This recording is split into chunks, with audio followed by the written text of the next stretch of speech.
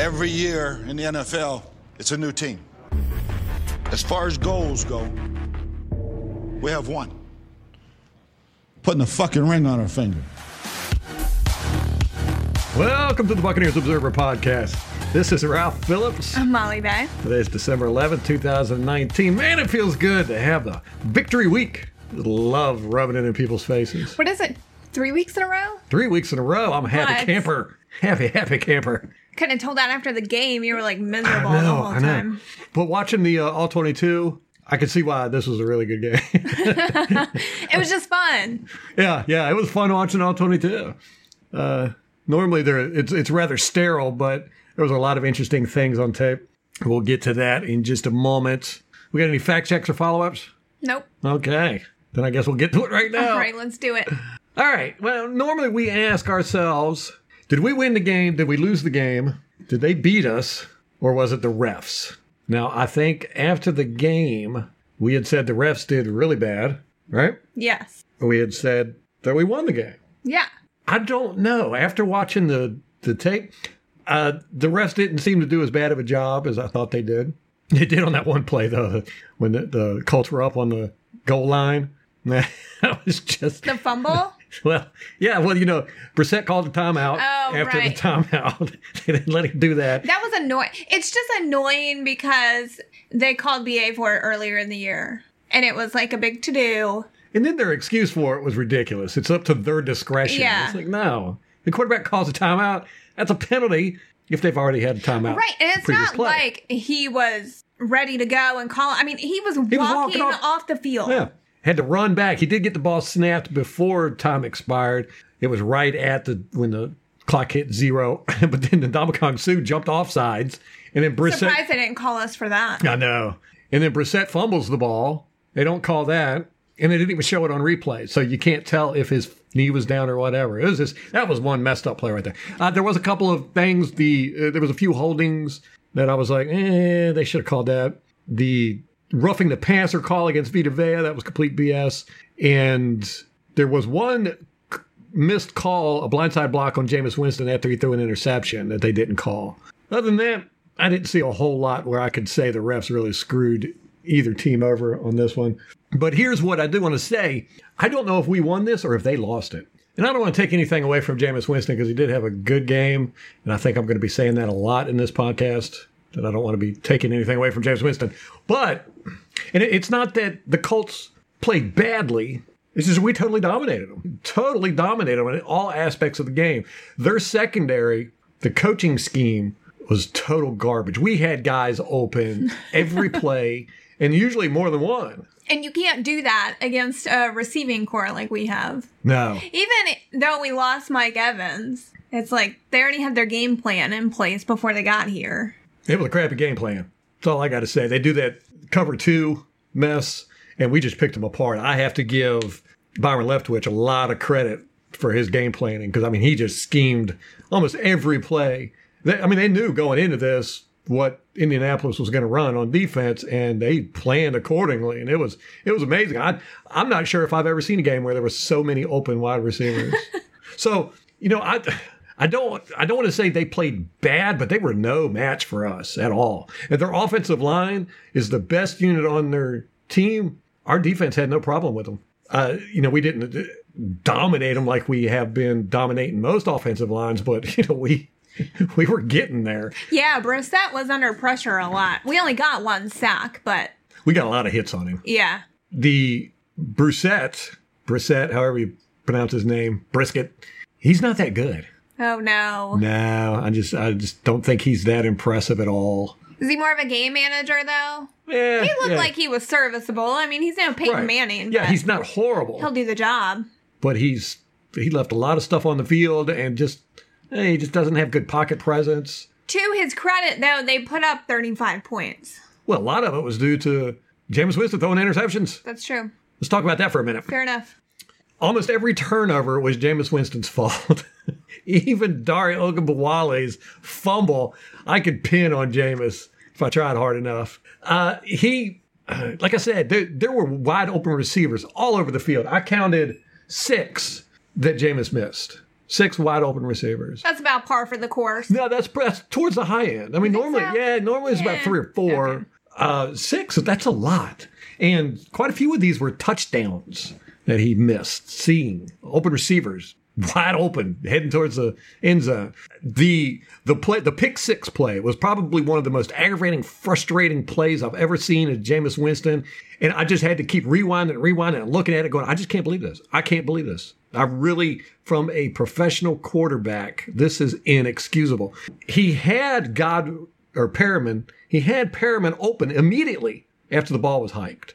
But he held on to the ball for reasons unbeknownst to me. He didn't have any pressure. Didn't have any pressure. And they did. They blitzed the house. Or they blitzed 2 extra guys, 2 linebackers. Wait, was there one coming up the middle? Was that the play where one guy was coming up the middle at him? Anyway, he had time to throw. Oh, he had plenty of time. I mean, and like I said, Perriman was open immediately because he ran a slant route. And the cornerback covering was off of him for 10 yards. So, I mean, Perriman was open immediately. But worse than that was Cameron Brate was wide open 15 yards down the field with nobody near him for a good 10 yards.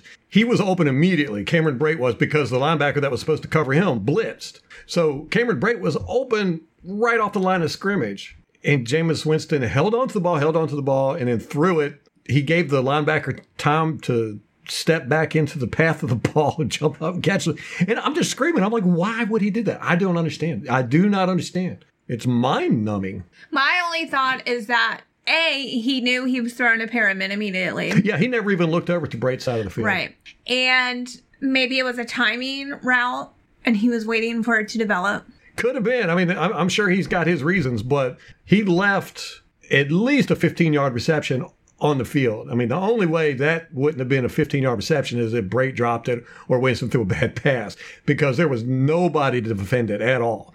And instead, he threw it to Perriman, who, if he would have thrown it to Perriman just a second before, Perriman was wide open. So it was very, very annoying. All the interceptions were basically Jameis's fault.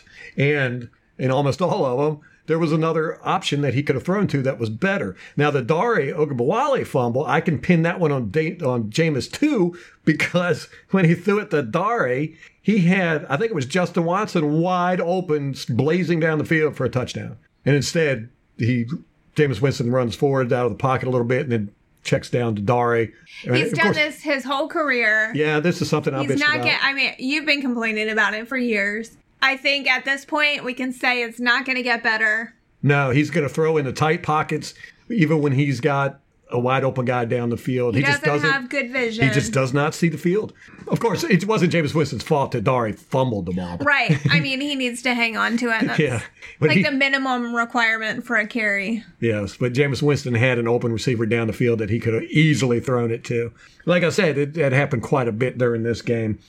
So, if I had to give a game ball to anybody, I'd probably give it to Byron Leftwich for coming up with such a good game plan that opened up. Oh God, I mean, there was just receivers open everywhere. And again, it's hard to tell if it's, the secondary of the Colts or the scheme. I'd have to go more with the scheme because, I mean, they were tackling well, and when they needed to be in their spots, they were in their spots. But, man, they got 3 interceptions. Yeah, but we were all over that field, just wide open everywhere. And it showed on the stat board, too. I mean, Jameis threw for 456 yards. If he would have hit some of these open guys, he would have come close to 600 yards. That's crazy. I know. Has that ever happened in a game? Oh, I'm sure. Probably Drew Brees. The 50-yard field goal that they got, that was tipped by William Golston. Ah. If you watch the videos, which the video is up on YouTube now so you can see all this stuff I'm talking about. I've been saying this all year and last year too. Golston is our field goal blocker. I mean, he's probably got the franchise record for blocking field goals. And man, he gets close so many times. But that one, he got his paw right on it. But unfortunately, it caused it to go up. He hit it directly in the center of the ball. And so instead of making it veer to left or right, it went up.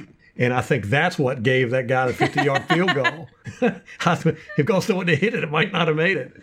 We had another play. I don't know who it is because you cannot read these numbers at all on the All-22 with these Color Rush uniforms. I'm not sure who it was, but it was on an extra point. He got through the line, wide open to the kicker, dove for it, and went right through his hands. Yeah, we would have blocked that kick. O.J. Howard blocked pretty good in this game. Except for one time when he went up against Justin Houston, which, that's a mismatch right there. And America. As Booger would stop putting tight ends up against elite defensive ends. I know. As soon as I saw the lineup, I was like, oh, God, this is going to be nasty. And sure enough, Houston just threw him right out of the way. Jameis did have some scrambling issues, not that bad. A couple of times, though, he did excellent, where even when he scrambled, he kept his feet set. Oh, yeah, he was slippery this game. Yeah, there was that one play where I thought it was for sure he was sacked. They did too. Well, that's the one. The guy, God, who was it? 96? Yeah, I can't remember who it was. It's on the video. He's got Winston in his grasp and is getting ready to take Winston down, and Ali Marpet comes out of nowhere. It just slams that guy. He's a block. Yeah, it looks like he broke him in half, knocked him right off of Winston. But, that was Ali Marpet's guy to begin with. The guy got past Ali Marpet. So it was the least he could do, was clean that shit up. Right, and he did. He played janitor during that one. Yeah, 2:32 in the second quarter. Winston had a open receiver on the right sideline. He was about 20 yards downfield and standing there. There was nobody near him, and there was nobody near him almost from the line of scrimmage. They just kind of forgot about him. And Jameis Winston threw the ball out of bounds, threw it away. He was looking at the left side of the field the whole time, so the ball snapped. And this guy was over on the right-hand side of the field, just standing there, totally alone. Good 20 yards downfield. And Jameis Winston never even saw him. Plays like that are so aggravating. And it happens all the time with Jameis, all the time. And Dirk Cutter and Leftwich and the receivers have got to get frustrated with that. They design these plays, get guys open, guys get open, and Jameis Winston never even sees them. Ugh. They need to tell him to go get an eye exam. Well, I don't really think it's a matter of his eyes not working. He's not even looking over there. He does have a habit of just locking onto a receiver and following him. He decides who he's going to throw to before the ball is snapped, I assume. In the third quarter, you could definitely tell Donovan Smith was hurt. And he was limping around out there. Good on him for going back in. When we re-signed him, and I think the media was trying to sell it to the fan base, we weren't on board with it, but that's what they said. His durability, that's his upside. And you got to give him credit. I mean, they're not wrong. The play he got hurt on, Ryan Jensen took his guy, drove him right to the ground, and unfortunately drove him right into Donovan Smith's leg. Well, Donovan Smith was blocking his guy. Donovan Smith falls down. His guy goes free. If his guy wouldn't have gone free, that would have been easily 20-yard run because there was a hole there. It was over 10 yards wide. It's a complete hole. They had opened up that whole left side. But unfortunately, Donovan Smith got hurt. His guy was able to get off the block and make the tackle. But Ryan Jensen did a great job. Just drove his guy right to the ground, but unfortunately drove him into Donovan Smith's leg as well. Yeah, and Donovan is on the injury report today, Wednesday. He didn't participate in practice with that same injury. Speaking of injuries, if you're not aware, Mike Evans is most likely out for the rest of the season. It's not official. He's not on IR yet, but he won't be playing for a couple of games, at least not this game coming up. Are they saying what the hamstring injury is? Like, if it's that serious to keep him out for the rest of the season, does it require surgery, or is it just one of those longer healing injuries? Yeah, hamstrings they're just a nagging injury. It's like when you hurt your back. It's just going to hurt for a long time. You're going to tweak it. Yeah. Yeah, I think Jenna Lane had tweeted out that her sources say he's out for the rest of the season. Oh, it wouldn't surprise me. And, honestly, I think it'd probably be better because then we could get a better look at some of our other receivers. Justin Watson, I thought he played great. Yeah, he did. And we were talking all this crap about him during the whole season. Me in particular, yeah. Why is he even on the team? I know. I was never impressed with him last year, but he really stepped up, especially having no notice that he was going to be in the game. And he came in and played really well. That's one thing I do like about this team, and it's something that Arians pushes is, next man up mentality. We've talked about it on the podcast here, but the whole story that Bruce Arians tells. Wally Pipp. The Wally Pipp story. Injury could be your path to success. So Evans might be out, but I don't think it's going to hurt us any. One thing I do like is going off the subject a little bit of the game film, paying attention to all the fan-based forums and Twitter and all that. Nobody is saying that we should lose games for the draft pick now. Everybody is on board of us winning. They really like this team. Everybody loves this team. which is fantastic. We said in the offseason, Bruce Arians had to come in here and have a culture change. And we see it with the players. Well, in this game, Levante David came in during halftime and chewed the locker room out. He went off. Yeah. And I'd love to see him stepping up into that leadership role. I think it's really important for him to do that because he is one of the longer tenured Buccaneers. And it's important. And he's good. And he's good. And it's important that he's on board with the culture change. It's really apparent to me that the team has bought in. And now I feel like the fan base has bought in, especially after this win. But before now, the locker room has been used to losing. Before this year, we've been really accustomed to losing. And BA had to overcome that. And I think part of it is overcoming it within the fan base, too. Well, we've had Greg Schiano came in, tried to change the culture. Lovie Smith came in, tried to change the culture. Dirk Cutter came in, tried to change the culture. Nobody could do it. Arians, I think, has done it. I mean, these guys want to win. And it's good that we have a group of, our secondary is all homegrown. They're really seemed like they've got a lot of energy back there. They support each other. It seems like they hang out with each other. The whole team, I feel like, is like that. They all seem to have a really good bond. It's like with Vita coming in on the offense. Mm-hmm.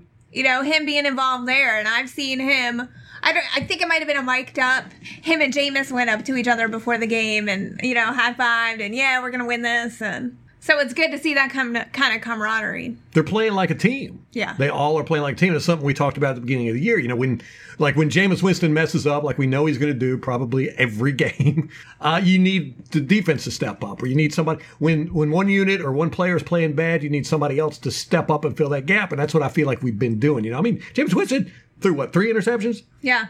And we had a fumble. Darius fumble. We had 4 turnovers. We had 4 turnovers on the offense, and the defense stepped up and, played extremely well, kept us in the game. Two of the interceptions, or it might have been 2 of the turnovers, ended in field goals. Right, and then the 1 turnover was a pick 6. Defense couldn't do nothing about that. Yeah. So, that's what we need. We need to play as a team. We need to complement each other. And I think it's happening. I think if we can get the rest of the team on the same page, then there's a stronger case for Jameis Winston. Jameis can't do it all on his own. Because when he tries to do it on his own, he makes very big mistakes and he costs his games. But if the rest of the team shows up and contributes and, kind of lifts Jameis up, then I think there's a strong case to keep him. And it's all complimentary. The offensive line, they've been playing well. They've, a little bit above average, I think. Yeah. And, that's been helping Jameis. We've got a little bit of a run game going. That's been helping Jameis. The defensive line has been getting pressure on the quarterbacks. Like with Brissett, a lot of the passes he threw were under pressure. God, he threw some ducks. Well, a lot of them was because he was getting hit as he threw. I'll put some of those in the video, too. And that helps our secondary. And our secondary has been covering well, which helps our pass rush. So, everything's complementary. And I think they're all working together very well. If anything needs improvement, I would say it'd be our run blocking. I think so, too.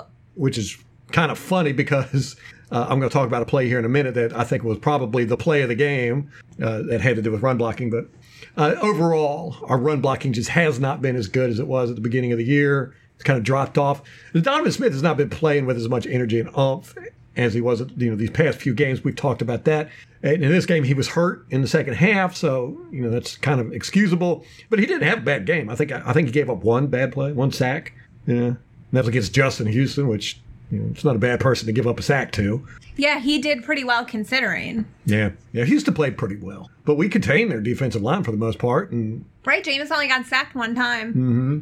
Speaking of the mic'd up videos, if you haven't had a chance, go look at the one on Whitehead. Oh, I haven't seen that one. You haven't seen it? From the Colts? Yeah. Yeah, I haven't seen it. Oh my gosh, I love it. He's great. He's probably one of my favorite players on the team. He just plays with so much intensity. He doesn't care about his body. He's throwing himself in there. He just wants to win, make plays. But he come in, and I watched the mic'd up before I'd seen the all 22, and there's a spot where he comes blitzing in, and he hits an offensive lineman. I can't remember who it was. Hold on 1 second. I think it was 64, Mark Glowinski. Anyhow, Whitehead comes rushing in, and he hits the lineman. And the lineman, stopped him. kind of stood him up and everything. But after the play, the lineman walked over to him and said, "Hey, buddy, I just got to say, that hurt."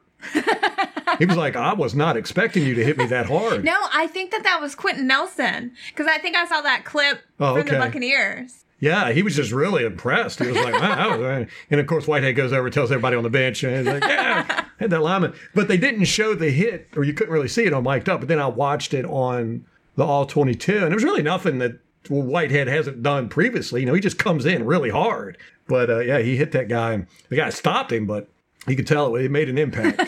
Well, that's what BA said about Whitehead during the offseason, was that he likes contact. He's really physical. You can tell that with him. He kind of reminds me, and I've said this before, of John Lynch, in the sense that, he's like a missile. He's like a torpedo. If you've got the ball, you need to know where Whitehead's at, because he's coming. So anyhow, we had said, I was debating on what the plays of the game were after the game.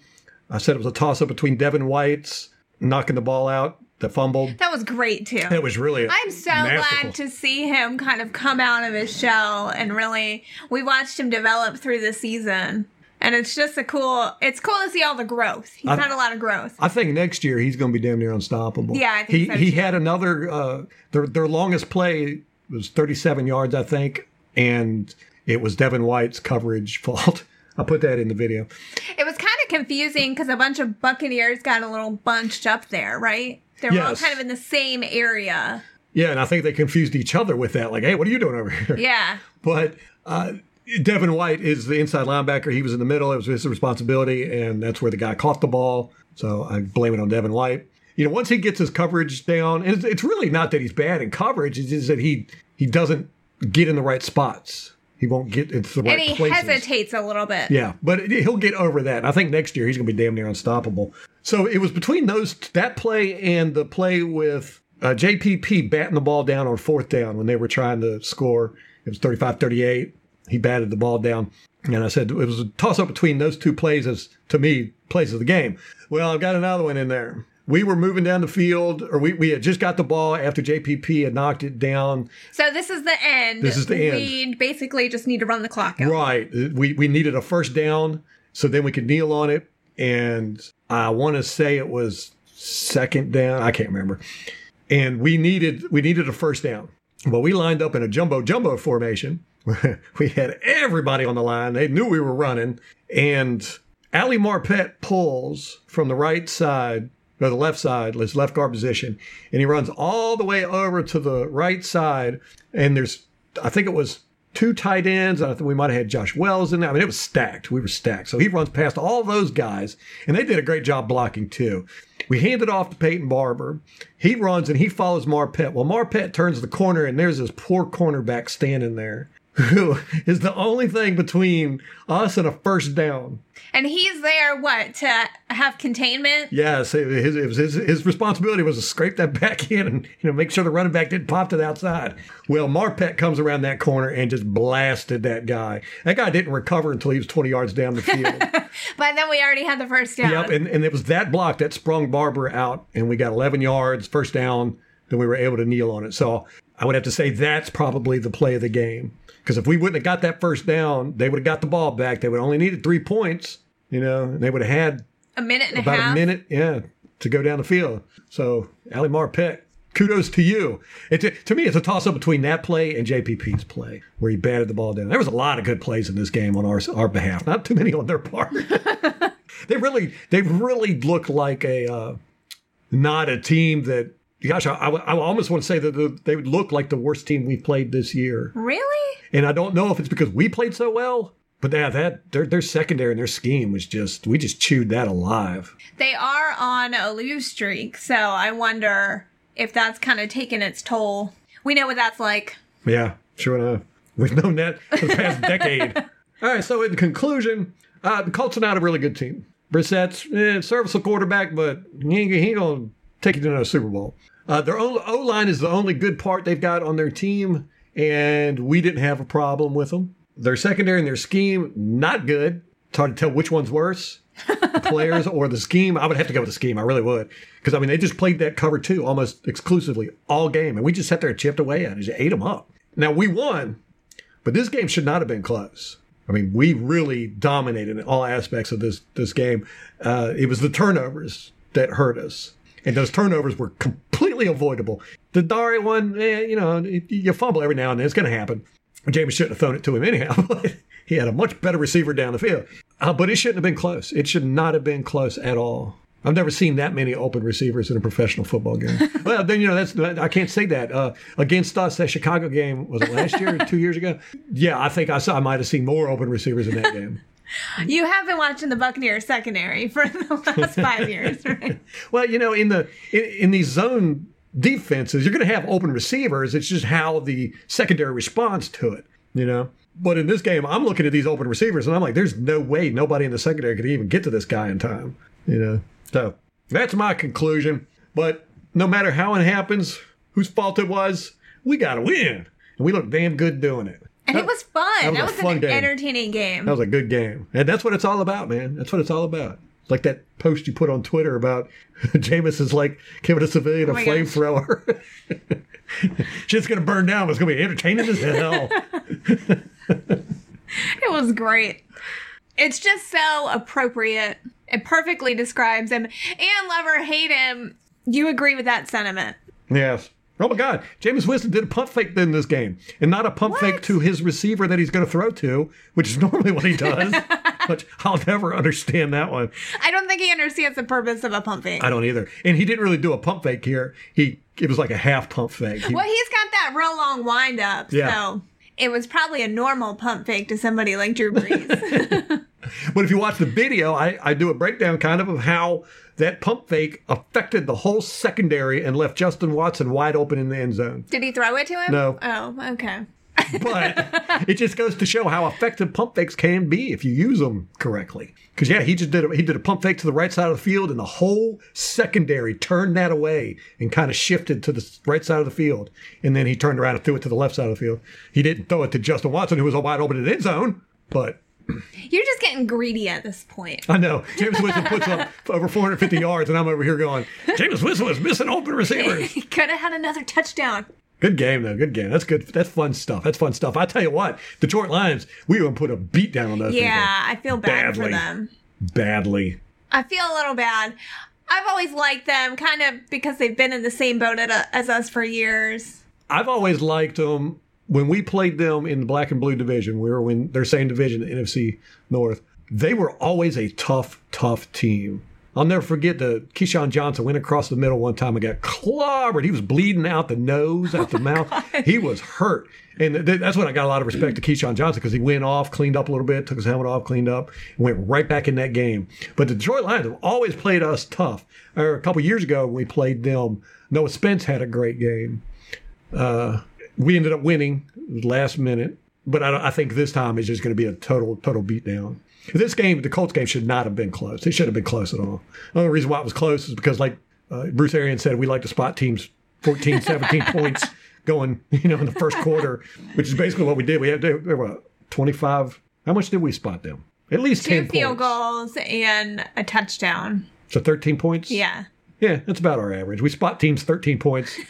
That's why we have to put up so many. You could really tell this week after the game that the players have noticed a difference. They all talked about how in years past we would have lost a game like this. Which is funny. It was like what everybody was saying. Which is funny because I said that 2 weeks ago.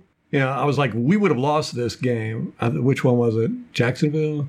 Can't remember, but... Yeah, Jacksonville. You can definitely notice that this team, this is a totally different team, mentality-wise, than we've seen in 10 years. It's crazy. Greg Allman had an article, or a tweet, well, The Athletic, Tampa Bay, rather, but I think that's Greg. The Bucs had lost 29 consecutive games in which they trailed at any time by 8 points or more, and that ended with this game. Yeah, that's funny, though, and this is something we've discussed, is how people like to bring up all these stats about the Buccaneers, and I'm like, yeah, we've just sucked for the past decade. You can say anything, and you're going to go, yeah. Pull any of these stats. Yeah. The Buccaneers have lost so consecutive home games. Yeah, we've lost a whole bunch of games. That's what we've been doing for the past 10 years, losing games. Yeah, but 29 games, that's like almost 2 seasons worth. Yeah. That's pretty bad. We currently have the third highest scoring offense behind Baltimore and the 49ers. What shocks me most about that is that the Baltimore and 49ers have high scoring offenses. I know.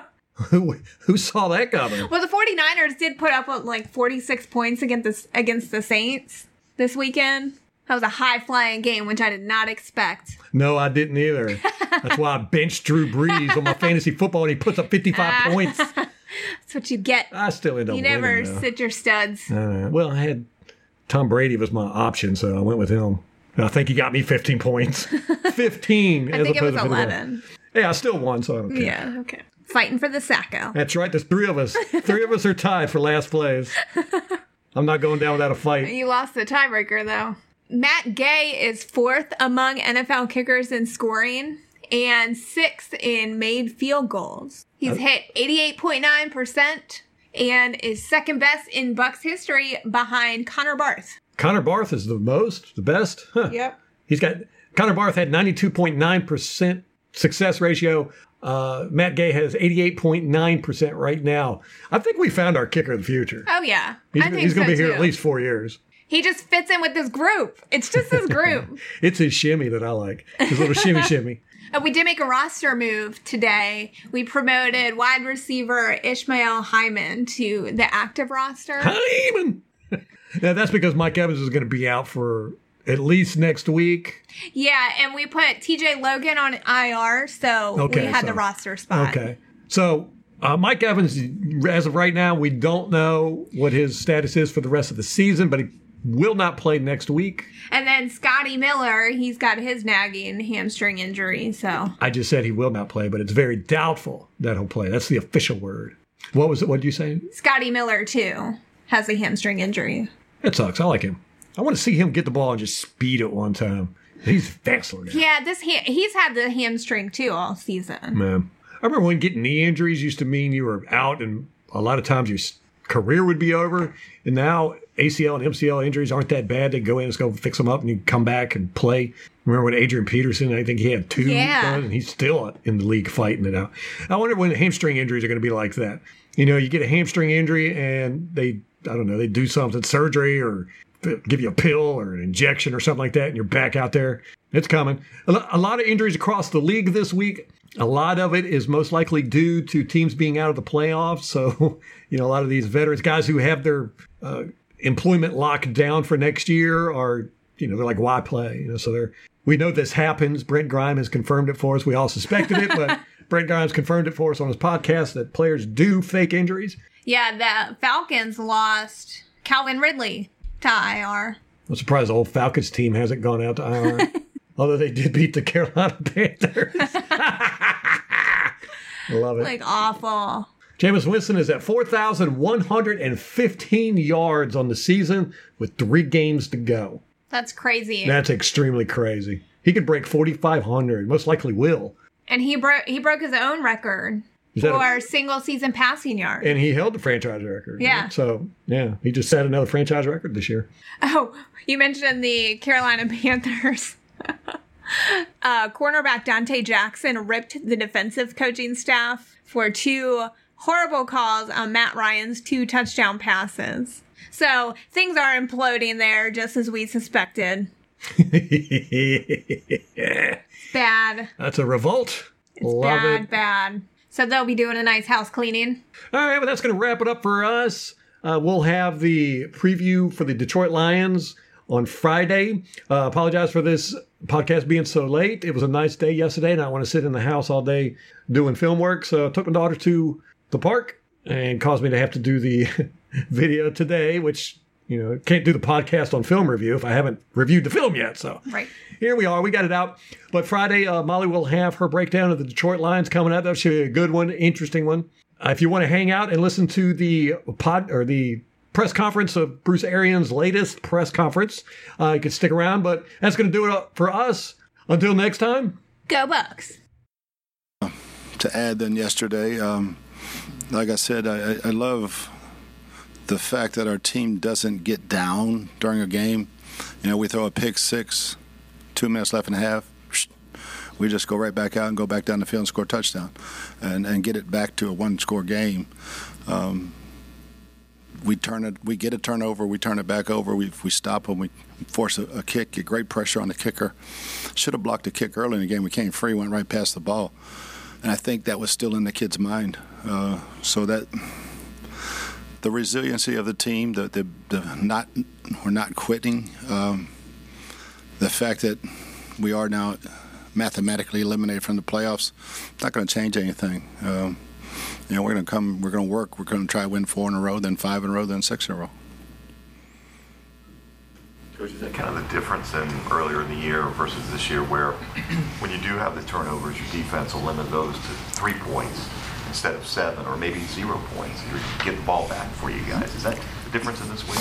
Yeah, I think that's a huge part of us playing together as in all 3 phases. Just in special teams has been huge for us. But, to go out and get it back, stop them, that's what winning defenses do. Is there a reason you think for some of the early interceptions for Jameis? I want to say he's had 3 or 4 now on the opening drive of the game this year. Again, some of it's decision, some of it's throw, some of it's the receiver. Looking back at this one, Mike was pressed. He was a little short on his route. Darius Leonard's a very tall linebacker. And just you have to be more aware of trying to throw it over a guy like that and not throw it too high to the corner. So, but he trusts Mike and I trust Mike, so I don't blame that part of it, but that's what it is. On both those picks by Leonard, was he seeing Leonard? Because sometimes these quarterbacks have a... Well, the second one was totally different. The first one was just zone coverage. The second one was an all-out blitz, and we don't pick up the guy coming up the middle. Jameis would think he's hot then, just throw the ball to the slant. Darius pulled out and got right underneath it, so we block it properly. He's going to throw it to Cam right down the middle, wide open for a touchdown. Speaking of Mike, any better sense of where he's going to be these last 3 weeks, if at all? No, they're going to let it bleed out and see where he was. A quick healer when he had it in the spring, so I would be very doubtful for this week. Is there an official diagnosis yet for him after the MRI? It's just a pulled hamstring. The third turnover, when they got the ball to 25, right away the defense, I think Shaq Barrett dropped Mack for a 5-yard loss. So you talk about limiting it to a field goal, but they were actually able to do better than that. How important was that just to keep it a one-score game as tight as it was? It was huge, and like I said, we've been playing sudden change defense really well for the last month, other than the first one when we're playing man-to-man and we don't cover our man. We think the quarterback's sacked and we look back in the backfield and there goes our guy. And, that's the inexcusable part of some of the points that they got. So was the hamstring, is there any tear in there or is it just a pull? I think it's just a pull. Coach, ideally, probably like to have the game go more like Jacksonville than it did yesterday when you overcame 3 double-digit deficits and you also scored the last 17 points of the game. You mentioned the resiliency, but as a coach, does it give you the attitude that you can overcome any leads? I'd actually like this win better for that reason. It shows the growth of the football team.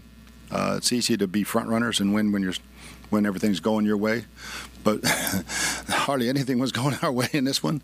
But we hung in there and found a way to win. I like that at this stage of where we're at in the season. I like that win a whole lot more. A lot of people, a lot of the players, and maybe this was talked about at halftime, said that we don't win this game in the past. Like this is one we might have lost. So as a coach, you did this in Arizona. You start out slow. Like when you start to see, how do you start to see? Obviously, we talked about this. Winning is the culture, right? Mm-hmm. You got to win. Mm-hmm. That's how you know it's changing. Right. But there are some mileposts along the way, right? Oh yeah. Is this definitely one of them? Oh, I think this will be a huge one for us. When we finished that season beating Seattle, who was division champs, it led into a hell of an off season. For us to possibly win 4 in a row, then 5 in a row against a really good Houston team, and then this is going to be a struggle in Detroit this week with the number of injuries we got. But yeah, that's building blocks. The culture is set, because the other guys aren't accepting it anymore. That's right. They don't accept losing anymore, and that's kind of what this guy stood up in the locker room at halftime. I didn't have to say much. We ain't accepting it anymore. All right, and that's, it's getting across. So sorry about that. Is there any clarity on Jameis's injury with the thumb? No, he's going to have a second opinion this afternoon. Is there any idea? I mean, you talked about yesterday, he leaves the second quarter, but he can't start the third quarter. Do we know any idea when the injury might have occurred? Have no clue. Have no clue. Did he punch a wall at halftime or anything? No, he was shaking everybody's hand and shook mine and was like, let's go. Out of the locker room, next thing I know, he's going to get an x-ray. Two-time vision? No. Any other injuries from yesterday's game that are potentially spilling over to Sunday? Donovan Smith I doubt he practices as much this week, but hopefully we can get him back out there Friday and with a knee and an ankle. But hopefully we can get Alex Kappa back. But other than those two, I can't think. Jameis and Mike are the two big ones. What is the second opinion? I mean, like, obviously you get an initial x-ray and then you'll do more testing, but did you wake up? I mean, sometimes the adrenaline wears off and it's like, dude, I can't grip a ball at all today. It's swollen the store, but we got to get a hand specialist involved to see long-term future. Right. Coach, you mentioned injuries, and last month it was Jamel Dean in Seattle. Yesterday was Justin Watson here. When those guys put in their work in preparation during the week and the position coaches do that work for them, what's it mean for you to be able to have those guys step up the way they did? Oh, you feel great for them. One man's injury is another guy's opportunity. And some fail at it because they can't handle the moment. I mean, Justin's never caught punts in a game in his life, and he went out and did an unbelievable job on a ball that was bouncing, got 10 yards, and made a huge third down catch, a touchdown catch. And, those are the guys you're really, really happy for after games like that. Lost T.J. Logan on Friday last week. Do you know what you'll do with that open roster spot once he's on? No, we'll have to see what we got the rest of this week to see where we go. I'm okay. I've done three running backs for a lot of times, but Cedric's on the practice squad, and we'll see where we go. In anticipation on knowing what's going on, would you have to contemplate getting a third quarterback? Or I know you have one out here, obviously, on the practice squad. Yeah, it'd be Chad probably if we had to. How's he been? Just from a guy on the practice squad for the last month and change. What's that? How's Chad been as a guy on the practice? Oh, he's been solid. He's learning. He's done his job. Coach, you mentioned last week the fact that you were going to wait to the end of the season and the end of December to decide on Jameis Winston moving forward for next season. Are you missing something? Is there something that you'd like to see between now and the end of the season to be able to make that decision? No, I evaluate all our players at the end of the season. I don't evaluate any of them now, So we'll see everybody's value where they're at when the season's over. Before the game or after the fact, did you see the interaction between Pinion and Quentin Nelson there before the game? No. Perriman, you said yesterday, even despite maybe not having the production that he wanted in the season, that your faith in him never waned. What is it about that allowed that for you? Was it what you saw in practice? Yeah, he had such a great spring. He had a great camp. Lit it up against the Dolphins when they were in. It's just going to be opportunities, like Frank. Tom Moore said a long time we had Swan, Stallworth, Frank Lewis, I think it was. One of you Monday's going to have your lip poked out because you ain't getting the ball enough. That's just life of being 3, 4, and 5 receiver. 1 and 2 getting theirs. Now, who gets the other ones? Somebody probably have their lip poked out, but he's never done that. He just comes to work ready for his chance, and the last 2 weeks it's been there for him. Coming back to Jameis, what's it like as a coach?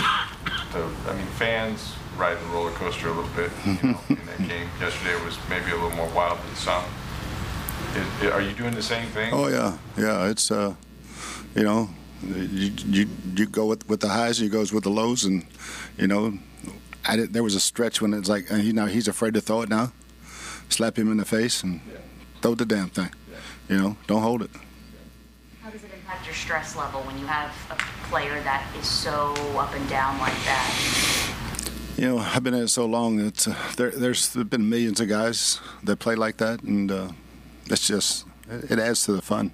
And how do you kind of keep your emotions steady as you're watching something like that? No, I don't even try. That's when you have heart attacks. Let that out. I mean, you've been around a lot of players, and Ben got his share of grief, right? Oh, God, yeah. A lot of guys did, right? Mm-hmm. But have you been around a quarterback where everybody seems to have an opinion and they're all different? No.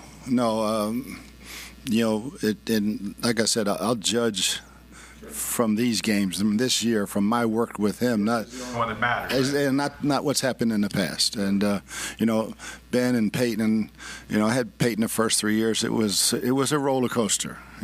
28 interceptions or whatever it was, and so it's just not an easy position to play. But when you see an interception for a touchdown, you come right off on the sideline, you can right back down for a touchdown. There's something there. Coach Carson had 22, I believe, his first year with you, including 4 in that game against Seattle, and you guys still won that game. You still won the game, yeah. I mean,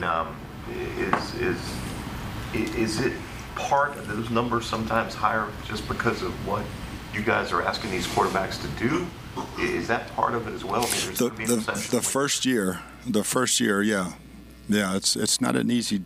Our offense is not an easy offense, but once you get it, it's very, very explosive, and you see the explosiveness, and you still see the learning curve. The cover 0 blitz that gets picked for 6, the learning curve of the back blocking the right guy and not panicking and taking a different one, and knowing that you had an easy touchdown pass when you threw a touchdown to the other team because of that.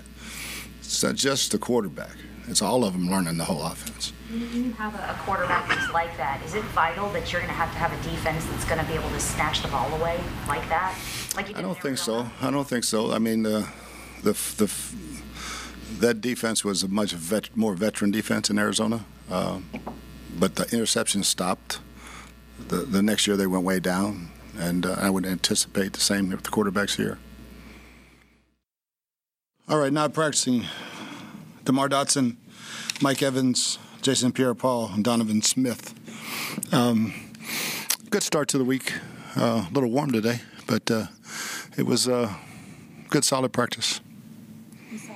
Jameis has a cast on his hand and everything, and he wasn't throwing or holding the ball. When do you anticipate he will be able to do that? We'll see as the week goes along. Would you have any concern about putting him in a game this week if he doesn't take any reps in practice throwing? Oh, definitely. He'll throw before we get there. So as of right now, you expect Jameis to play on Sunday? That's the plan. We'll see how it goes. First, Mike Evans, are you guys any closer to knowing whether or not he can come back and play this season? No. I mean, it's a pretty good hamstring strain, but he healed fast in the spring, so we'll just see how it goes each and every day. Right now, there's no plans to put him on IR. No. So are you guys holding out hope that there's a possibility he could? Yeah, I mean, with these things, you never know. Each guy's so different. Bruce Jameis he's missed practice before and played with an AC shoulder and played well actually. Does that help a guy that's had to go through the mental reps and still able to? Yeah, I think sometimes it's good to give your arm a rest, but not your brain. So he's out there taking a drop on every play, telling me what the coverage was, where the ball should have gone. So he got a good mental practice, and it might help him physically. I'm guessing Ryan Griffin probably got the majority of the reps. How did he handle himself today? He's fine. Staying with the injury theme as far as Donovan Smith's concerned, is it the ankle, knee, is it both? Which one concerns you most? All the above. He ran in the pool, so hopefully we can see him sometimes before Friday. Were they separate injuries, or did this all happen at once? They're separate injuries. How did Griff look taking the reps today? Like he's never missed a beat. Like he's been a starter all year. That's just him, He's a very bright guy. He's extremely accurate. It's a very fast tempo practice. We really didn't miss anything. It's an anomaly that a guy turns 30, played 6.5+ years, never took a snap, forget kneel downs, none of that. I mean, you had to feel, not that you ever want to lose your starting quarterback, but if he's got to lose him temporarily, do you feel good for Griff to get out there and get that after? All the confidence in the world, and now that's over with now. Put the picture on the wall. You're out there, and you got to play. So you got your first completion, and I think we all have a ton of confidence in him. It was just one series, but what did you see from him in that? It's the same thing I see every day. He's poised, he's accurate, knows what he's doing with the ball, and he gets it out of his hand quick.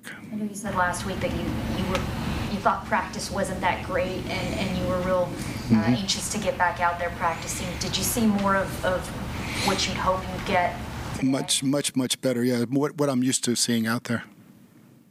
Coach, Detroit's second to last as far as interceptions concerned, causing interceptions. They're the bottom 5 when it comes to getting sacks. What are we not seeing that they do well defensively that's not showing up as that? Yeah, I mean, it's sometimes statistics lie. Darius Slay, they've dropped a couple. Darius Slay's he's a ball hawk, and he's gonna be jumping routes like he always has, and they've got a heck of a pass rush. Trey Flowers is one of the best there is. So, I mean,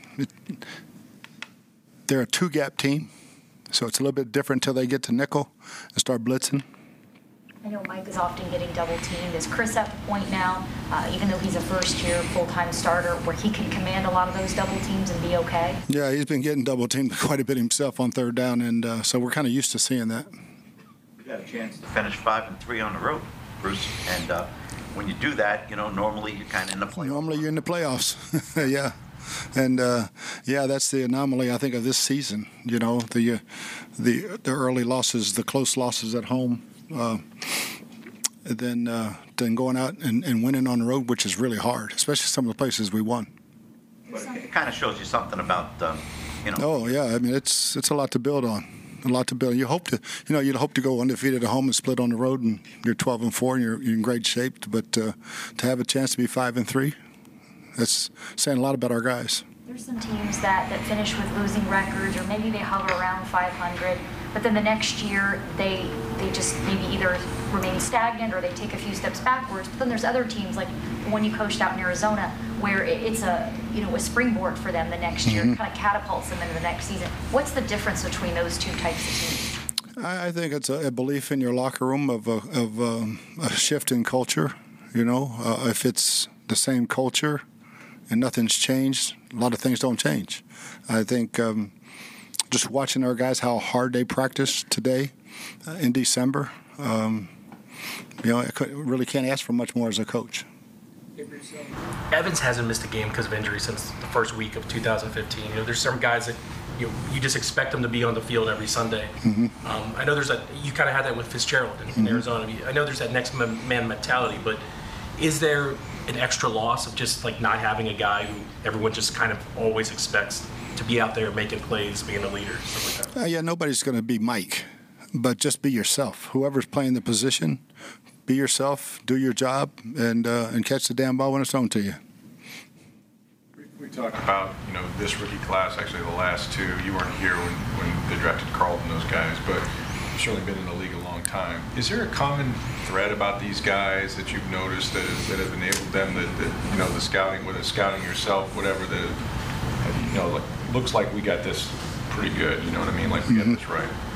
Yeah, I can only speak really about this class, but there are common threads with those guys. They love to play. They love to play. They're smart players.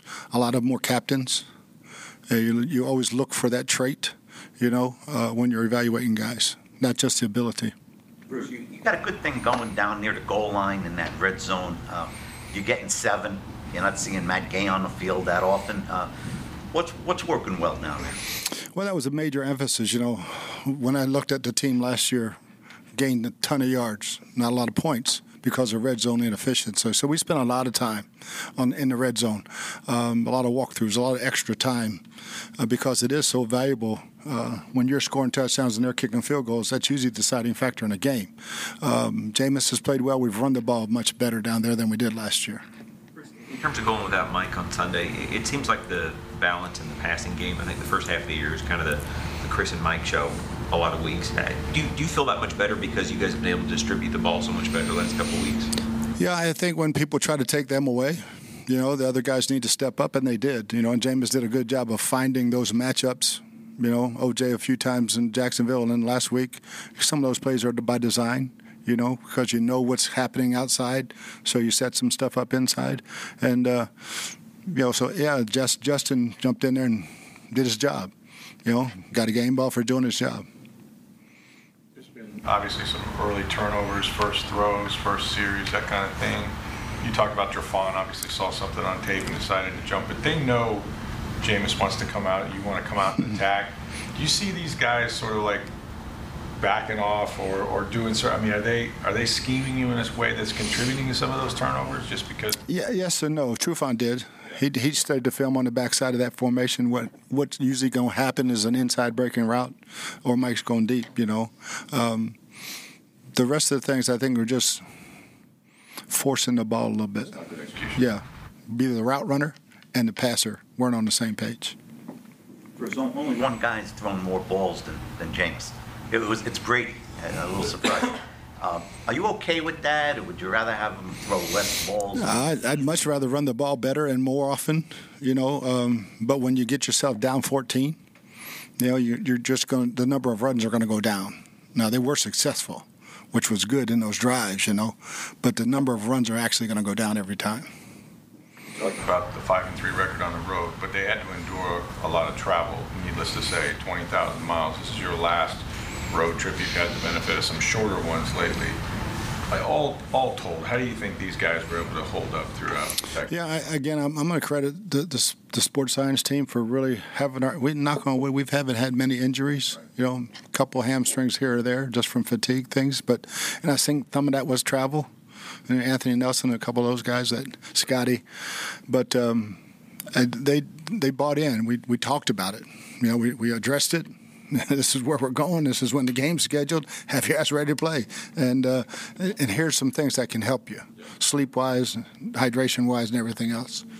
You mentioned Scotty. He and Anthony were back at practice first time today. Is it reasonable to think they could go on Sunday? Yeah, Scotty looked okay. Anthony's still questionable.